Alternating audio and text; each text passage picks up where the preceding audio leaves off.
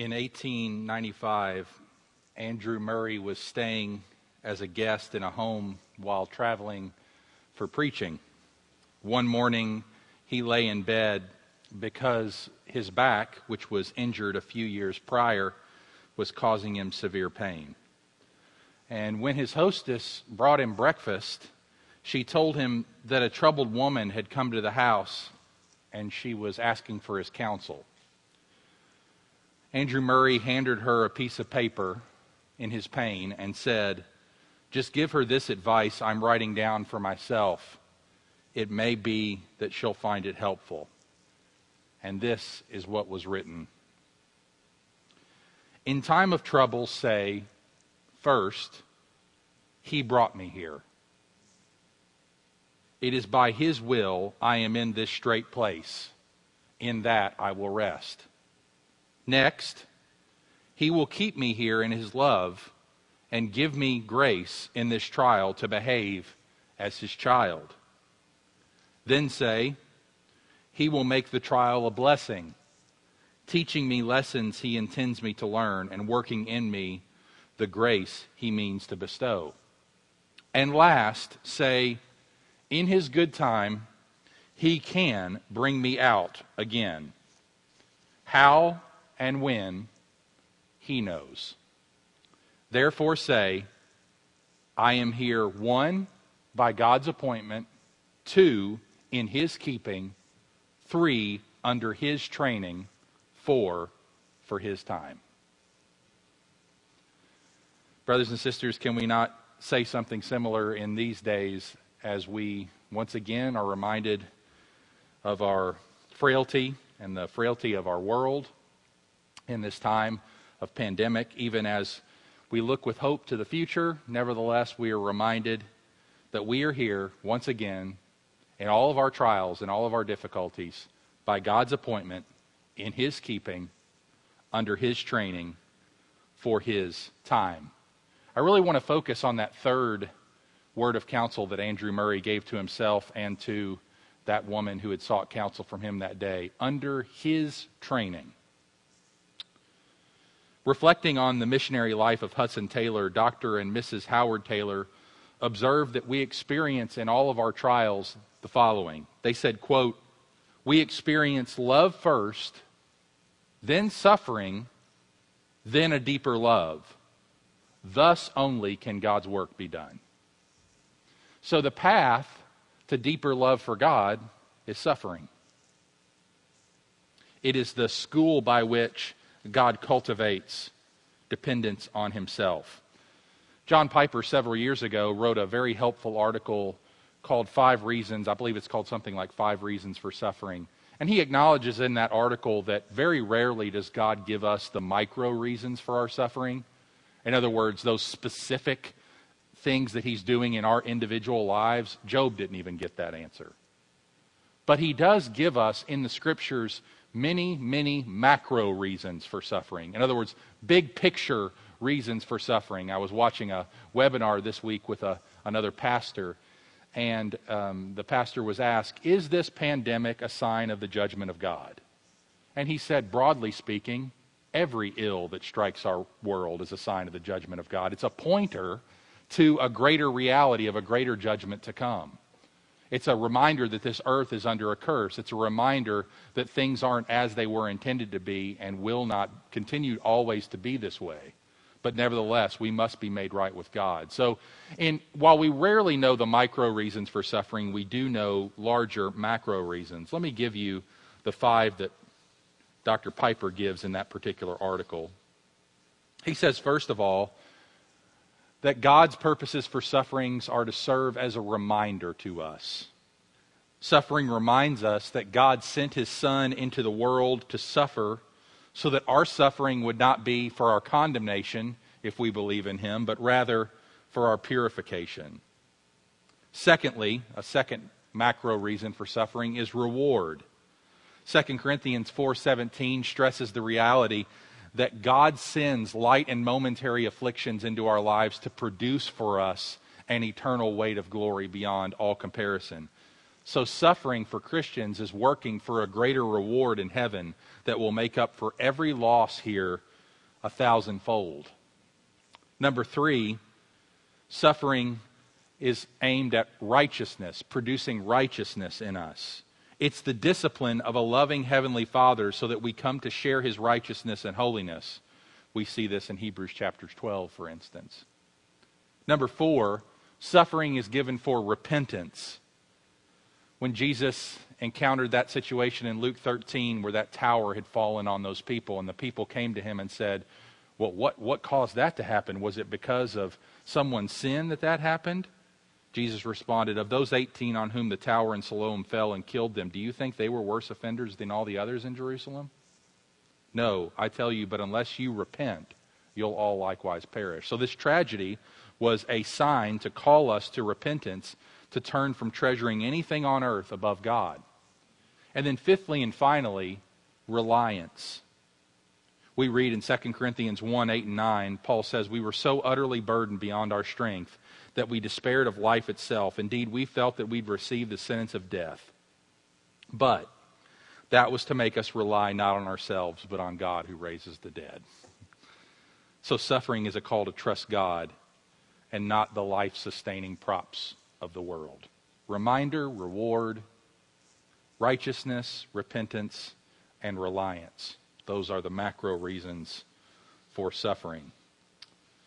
We're in Lamentations these days. We're halfway through. We pick up chapter 4 today, and I want us to focus on the training that God is sending to His people through this affliction, through the Babylonian invasion, through their exile, their captivity out of the land of Jerusalem. Jeremiah is writing this as a report of all that he's seeing and the devastation that is brought about due to God's judgment on His people and discipline for their sin.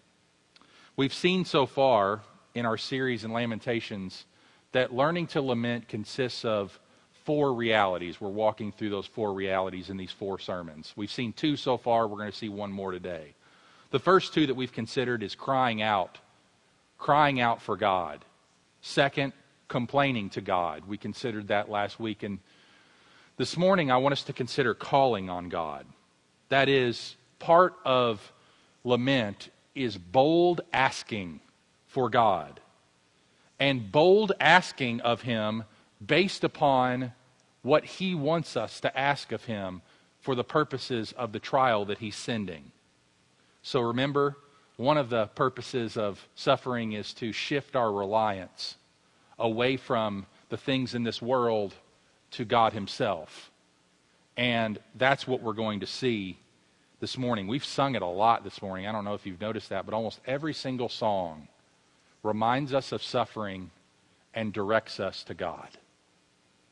Change and decay, and all around I see. O Thou who changest not, abide with me. There's a shift in reliance there. Lord, I need You. Oh, I need You. Every hour I need You. There's a shift in reliance there.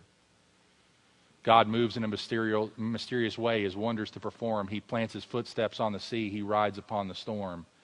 Deep in His dark and hidden minds of never-failing skill, He treasures up His bright designs and works His sovereign will. You know where that hymn came from? That hymn was written by William Cowper and John Newton. William Cowper, as many of you know, struggled with Great Depression his entire life, and one of the ways that John Newton, his pastor, ministered to him was to write a collection of hymns together. They wrote hundreds of them. And John was doing that in part to help recalibrate Cowper's mind. And God Moves in a Mysterious Way was one of those hymns. Those hymns are called the Only Hymns. You can read all of them online if you want to. But many of those hymns capture this idea of shifting our reliance away from our circumstances, away from our trials, away from our sufferings, onto God Himself. And that's exactly what we're going to see in Lamentations 4. We're going to see 3 bold things we should ask in the midst of our suffering. 3 bold requests of God that we should make in the midst of our suffering. And none of them have to do with the change of our circumstances. Because changing our circumstances is way down on God's priority list. How often do we request that the very first thing that comes out of our mouth? That when we experience suffering, the first thing we begin to pray for is a change in circumstances. Brothers and sisters, that's not the first thing we should be praying. We should be praying, teach me what You desire to teach me, God, from sending this change in circumstances. And this change in circumstances that impacted the people of Israel in Jerusalem during this time is reorienting their sources of reliance and calling them back to God in a way that they previously were not depending on Him. So let's get into these three bold requests now. Here's the first one. God, be my security, not things. God, be my security, not things. See, Jeremiah surveys the war zone that is Jerusalem, and there's nothing left. God has degraded their culture. The glory of Israel has completely faded. What were they like, and what have they become? Notice verses 1 and 2.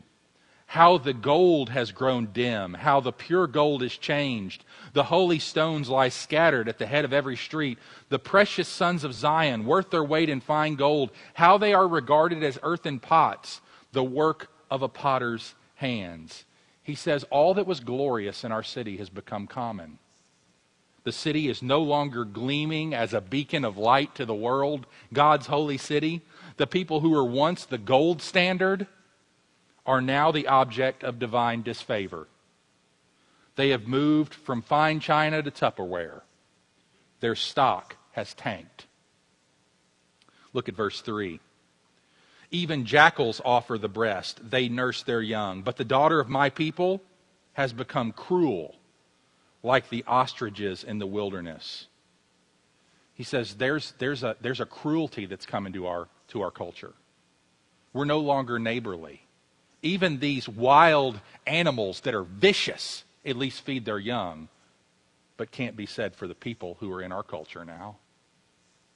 Our people are behaving beastly. They're no longer neighborly. They're cruel. Look at verses 4 and 5. The tongue of the nursing infant sticks to the roof of its mouth for thirst. The children beg for food, but no one gives to them. Those who once feasted on delicacies perish in the streets. Those who were brought up in purple embrace ash heaps.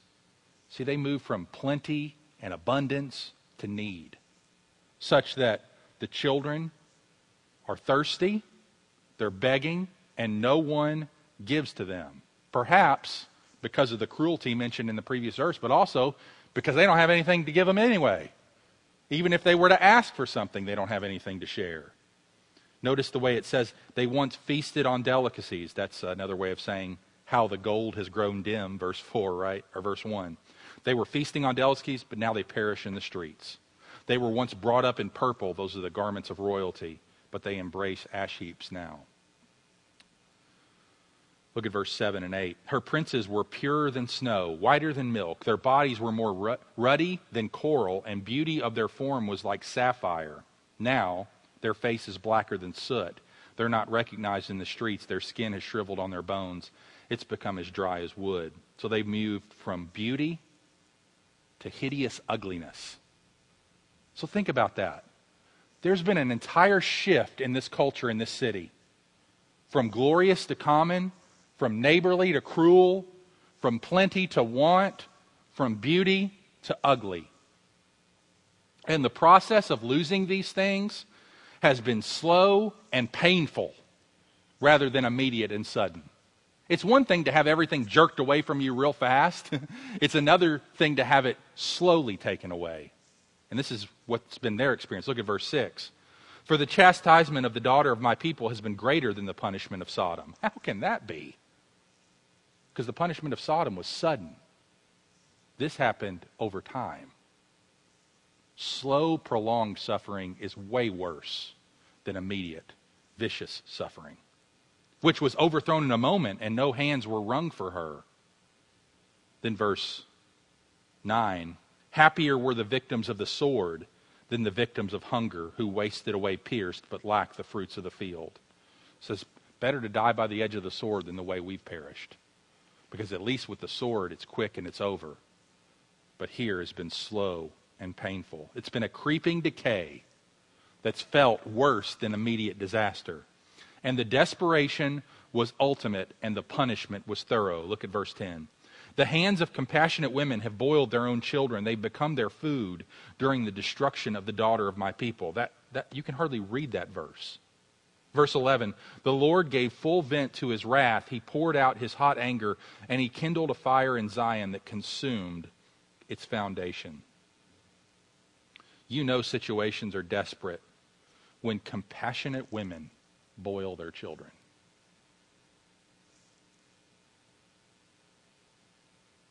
I mean, what a verse to read on Mother's Day.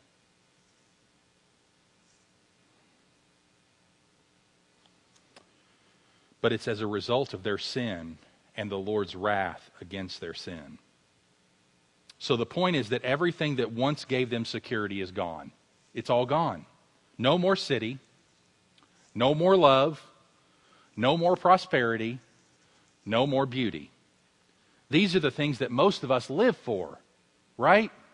A nice home, a loving family, lots of money, and attractive looks. I mean, if we have that, that's like what everything is being marketed to us every single day, is to preserve those sorts of things. We think that if we have a place to live, people who love us, money in the bank, and we look good, we've got all we need. But suffering has a way of coming and stripping that all away. Brothers and sisters, I have a sneaking suspicion that our culture is crumbling as well. Now, I'm not a doomsday guy. I'm not a conspiracy theorist. It's just the way of history. The things in which we once found security are rapidly shifting under our feet. The pandemic has shown us how fragile we are. We often look to money for security, but in times like this, we realize it's no place that we can put our hope. So we stop looking at our retirement accounts, or we shift our focus elsewhere. Paul warns us in 1 Timothy chapter 6, verse 10, the love of money is a root of all kinds of evils. It's through this craving that some have wandered away from the faith and pierced themselves with many pangs. And through this craving, many have forfeited contentment and forgotten what God has said.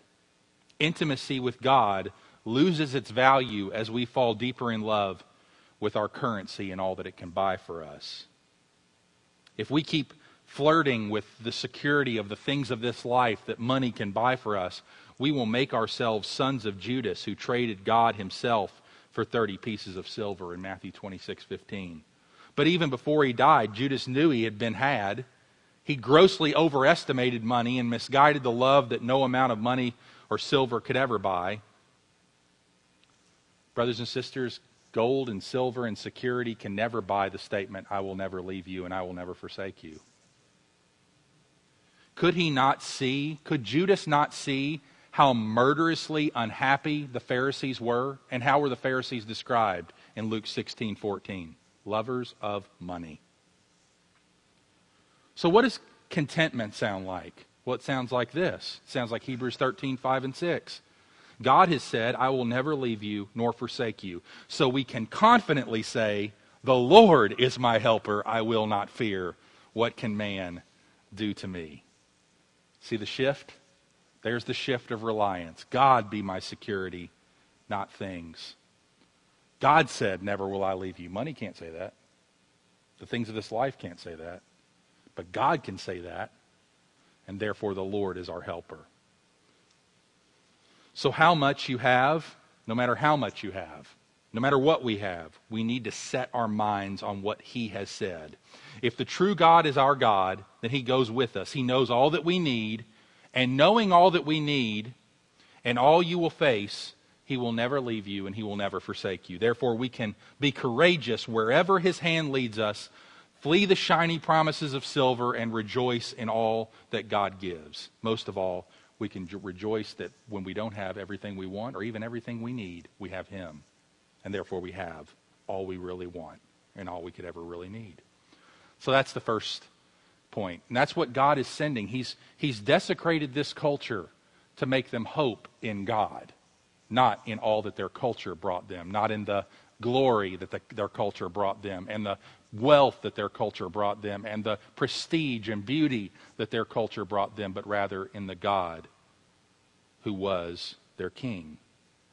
Number 2, here's the second bold request that suffering should lead us to ask. God be my Savior, not people. God be my Savior, not people. See, when a crisis hits, we start looking to leadership. We've seen that these days, right? Through this crisis. What leader can we blame? We got to blame somebody. Somebody's doing something wrong. Somebody's not making the right calls. Somebody needs to be thinking differently here. Somebody needs to be not leading well. Either leading well, they're not leading well enough, they're not doing a good job, they're doing a good job.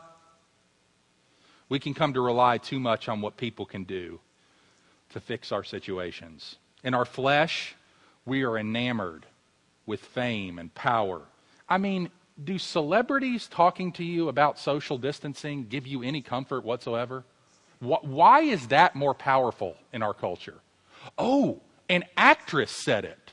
I better do it. Oh, a talented musician just told me. Oh, I better listen. Oh, the president said.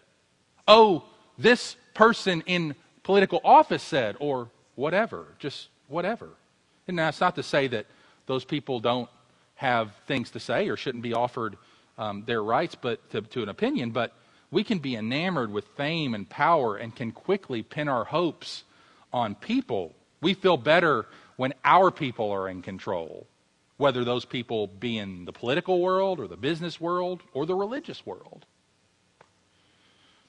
And what has happened to those in whom the people trusted here in Lamentations 4? Well, God's discredited all their spiritual leaders. Notice that at all three levels of leadership has gone down in flames. Look at verse 12. The kings of the earth, here's political leadership. The kings of the earth did not believe, nor any of the inhabitants of the world, that foe or enemy could enter the gates of Jerusalem. Ain't nobody going to attack us. We got a strong military. We're going to be fine. Verse 13. This was for the sins of her prophets, their spiritual leadership, and the iniquities of her priests, who shed in the midst of her the blood of the righteous.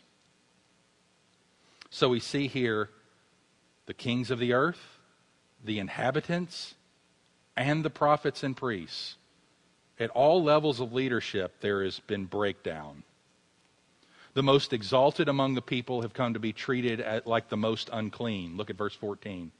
They wandered blind through the streets. They were so defiled with blood that no one was able to touch their garments. Away, unclean, people cried at them. Away, away, do not touch. So they became fugitive and wanderers. People said among the nations, they shall stay with us no longer. And this resulted in them becoming reviled and mocked and scorned instead of honored, revered, and esteemed. Look at verse 16. The Lord himself has scattered them.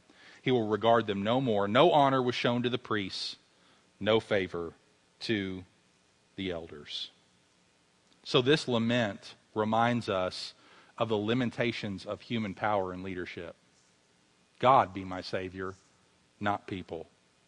Man-made government, economic theories, and the strong arm of national defense can all become limp, lame, and frail. This is why God says it's better to take refuge in the Lord than to trust in man. It's better to take refuge in the Lord than to trust in princes. Psalm 118, verses 8 and 9. Brothers and sisters, let's be fearful of putting too much hope in human leaders. Our deliverer does not occupy a seat on the Supreme Court. Now, these issues are important, but they are not ultimate. Our deliverer does not dwell in the halls of Congress. Our deliverer does not sign orders in the Oval Office on 1600 Pennsylvania Avenue, no matter who's there. Nor does our deliverer sit on a board of a Fortune 500 company or stand behind a pulpit in a church. And this is not only true at the corporate level, it's also true at the personal one. A good friend, as best as they come, cannot mend your broken heart. If you try to deify anyone and look to them to fill what only God can give you, you will give them a burden they're not called to bear, and it will drive the best of friends away. You can't look to children and grandchildren to give your life meaning. You can't look for a spouse to provide you ultimate fulfillment. You can't look to a pastor to cure the hurts of your soul. You can't look to the police to protect you. You can't look to a boss to secure your livelihood. You can't look to a 4-star general to bring you peace. Now, am I saying that we should just be pacifists and not care about any of that? Should we be so heavenly minded that we're no earthly good? Of course not. I'm talking about ultimate hope here. I'm talking about realistic hope. The Bible is full of this, brothers and sisters, and we need to hear what God says to us. Listen to these verses that remind us that God is to be our Savior and not people. Isaiah 31:1. Woe to those who go down to Egypt for help and rely on horses, who trust in chariots because they are many and in horsemen because they are very strong, but do not look to the Holy One of Israel or consult the Lord. Jeremiah 17:5 and 6. Thus says the Lord, cursed is the man who trusts in man and makes flesh his strength, whose heart turns away from the Lord. He's like a shrub in the desert and shall not see any good come. He shall dwell in the parched places of the wilderness in an uninhabited salt land. Psalm 40, verse 4. Blessed is the man who makes the Lord his trust, who does not turn to the proud, to those who go astray after a lie. Isaiah 2:22. Stop regarding man, in whose nostrils is breath, for of what account is he? Psalm 146, verse 3. Put not your trust in princes, in a son of man, in whom there is no salvation. Psalm 20, verse 7. Some trust in chariots and some in horses, but we trust in the name of the Lord our God. See, everyone needs to be saved, brothers and sisters, and every one of us is trusting in some Savior or other. Does your Savior exist? That's the question. What do you really have going for you? Will anything about your Savior last? Does anything about your Savior deserve to last? If you define yourself by idols, if we define ourselves by trusting in people or things, they'll make us as artificial as they are because we become like what we trust in. But there is a real Savior. He has no standing in the eyes of the present age. He would not be put in any position of power were he walking among us. He wasn't when he was. And this is what he offers. Matthew 11:28. Come to me, all you who are weary and heavy laden, and I'll give you rest. See, no one has ever come to him and not been given rest.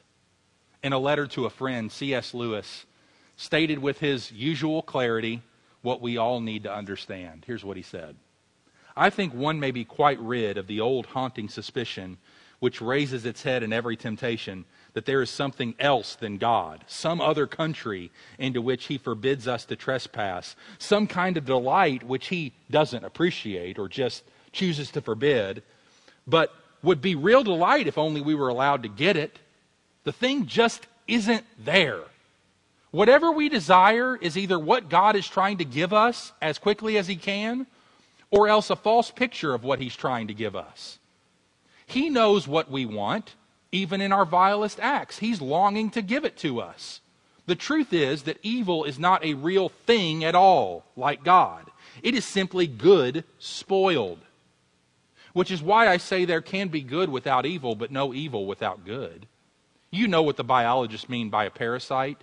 An animal that lives on another animal. Evil is a parasite. It is there only because good is there for it to spoil and confuse. This is why we must be prepared to find God implacably and immovably forbidding what may seem to us very small and trivial things. But he knows whether they are small and trivial, how small some of the things that doctors forbid would seem to someone who was ignorant. See, God has real remedies for our real needs. And at the very point where we stand the most weary, he wants to bear our burden with his strong and mighty hand. So won't you let him? Won't you let him? It really is the next step into a whole new life and a whole new world.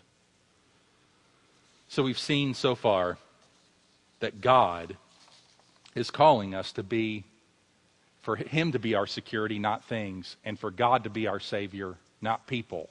And thirdly and finally, I want us to see that the third bold request we ask, is not just for God to be our security and not things, and God to be our Savior and not people, but God be my sufficiency, not self.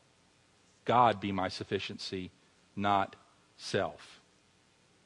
Notice the description of what has happened. Pastor Keith read it for us earlier. As the Babylonians were coming to invade, they ambushed and completely overtook Jerusalem.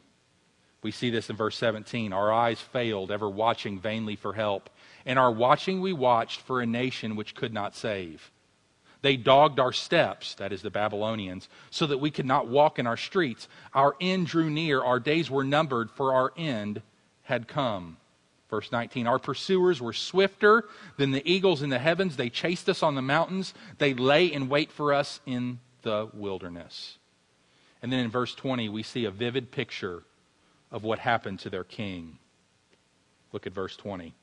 The breath of our nostrils, the Lord's anointed, was captured in their pits, of whom we said, under his shadow we shall live among the nations. See, that was where their trust was. We've got a good king. We've got a strong king.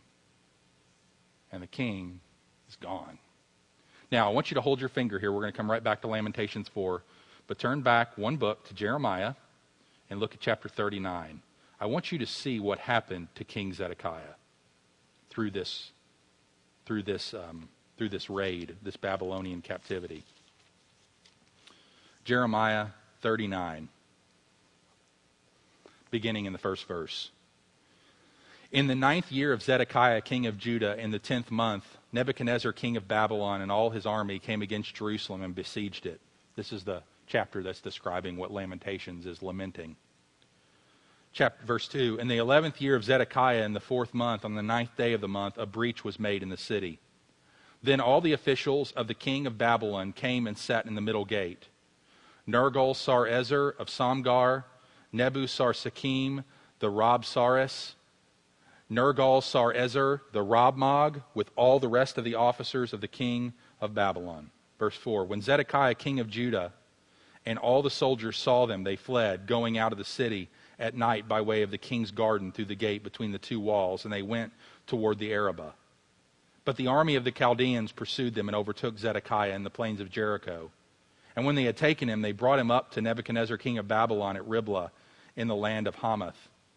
And he passed sentence on him.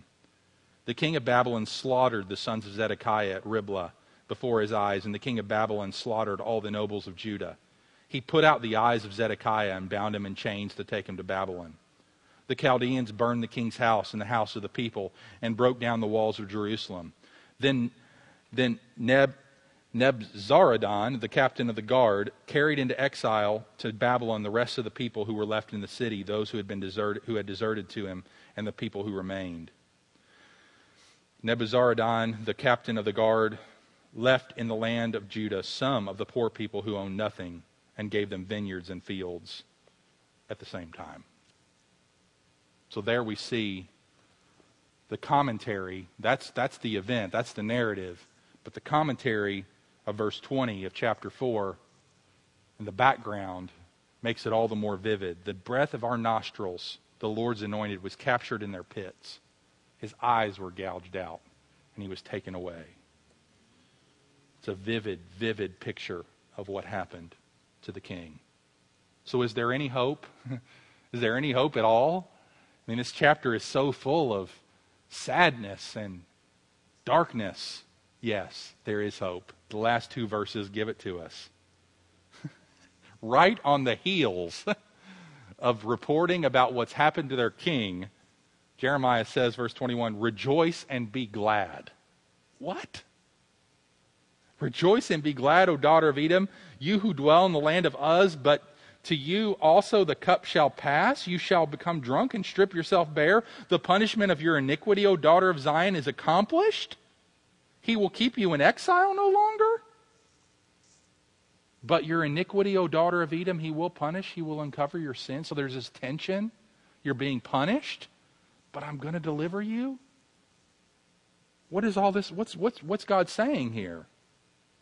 Well, Jeremiah promised that God will not prolong the people's time in exile any longer than necessary. God has purposes in all of this, and he's calling them back to him. That's what he's doing. He's saying to them, come back to me as your sufficiency. Stop trusting and looking to yourself and come back to me as your sufficiency. Let me close by reminding us of Isaiah 46, where Isaiah records, listen to me, O house of Jacob, all the remnant of the house of Israel, who have been born by me from before your birth, carried from the womb. Even to your old age, I am he, and to your gray hairs I will carry you. I have made and I will bear, I will carry and I will save. Brothers and sisters, that God is the same God here of Lamentations 4. They don't perceive it that way. They would feel like, what? You haven't carried us from our birth. You aren't still with us. You haven't made us. You're not bearing us. You're not carrying us. You're not saving us. Yes, God is. God's saving them from their idols. He's saving them from their false sources of trust. He's saving them from trusting in themselves, from trusting in people, and from trusting in their culture, their things. See, that's what God is doing in Lamentations, and really the whole story of the exile here. Brothers and sisters, I know in our suffering it can be hard to believe this, but I want to remind you that there is not one moment when God is not carrying you and me along. There will never come a time when we'll have to help poor old doddering God along in his later years. The reality is he's taken us on as his responsibility all the days of our lives. God has taken me on as his responsibility for the rest of my life, and even before I was born. And if you're his child, he's taken that responsibility on himself for you too.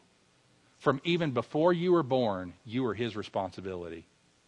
From even your darkest days here on earth, you're still his responsibility. He's still carrying you. He still made you. He's still bearing you. He will still save you. So you need to humble yourself and realize that God is bearing you up moment by moment by his grace alone. To God, you will always be a child.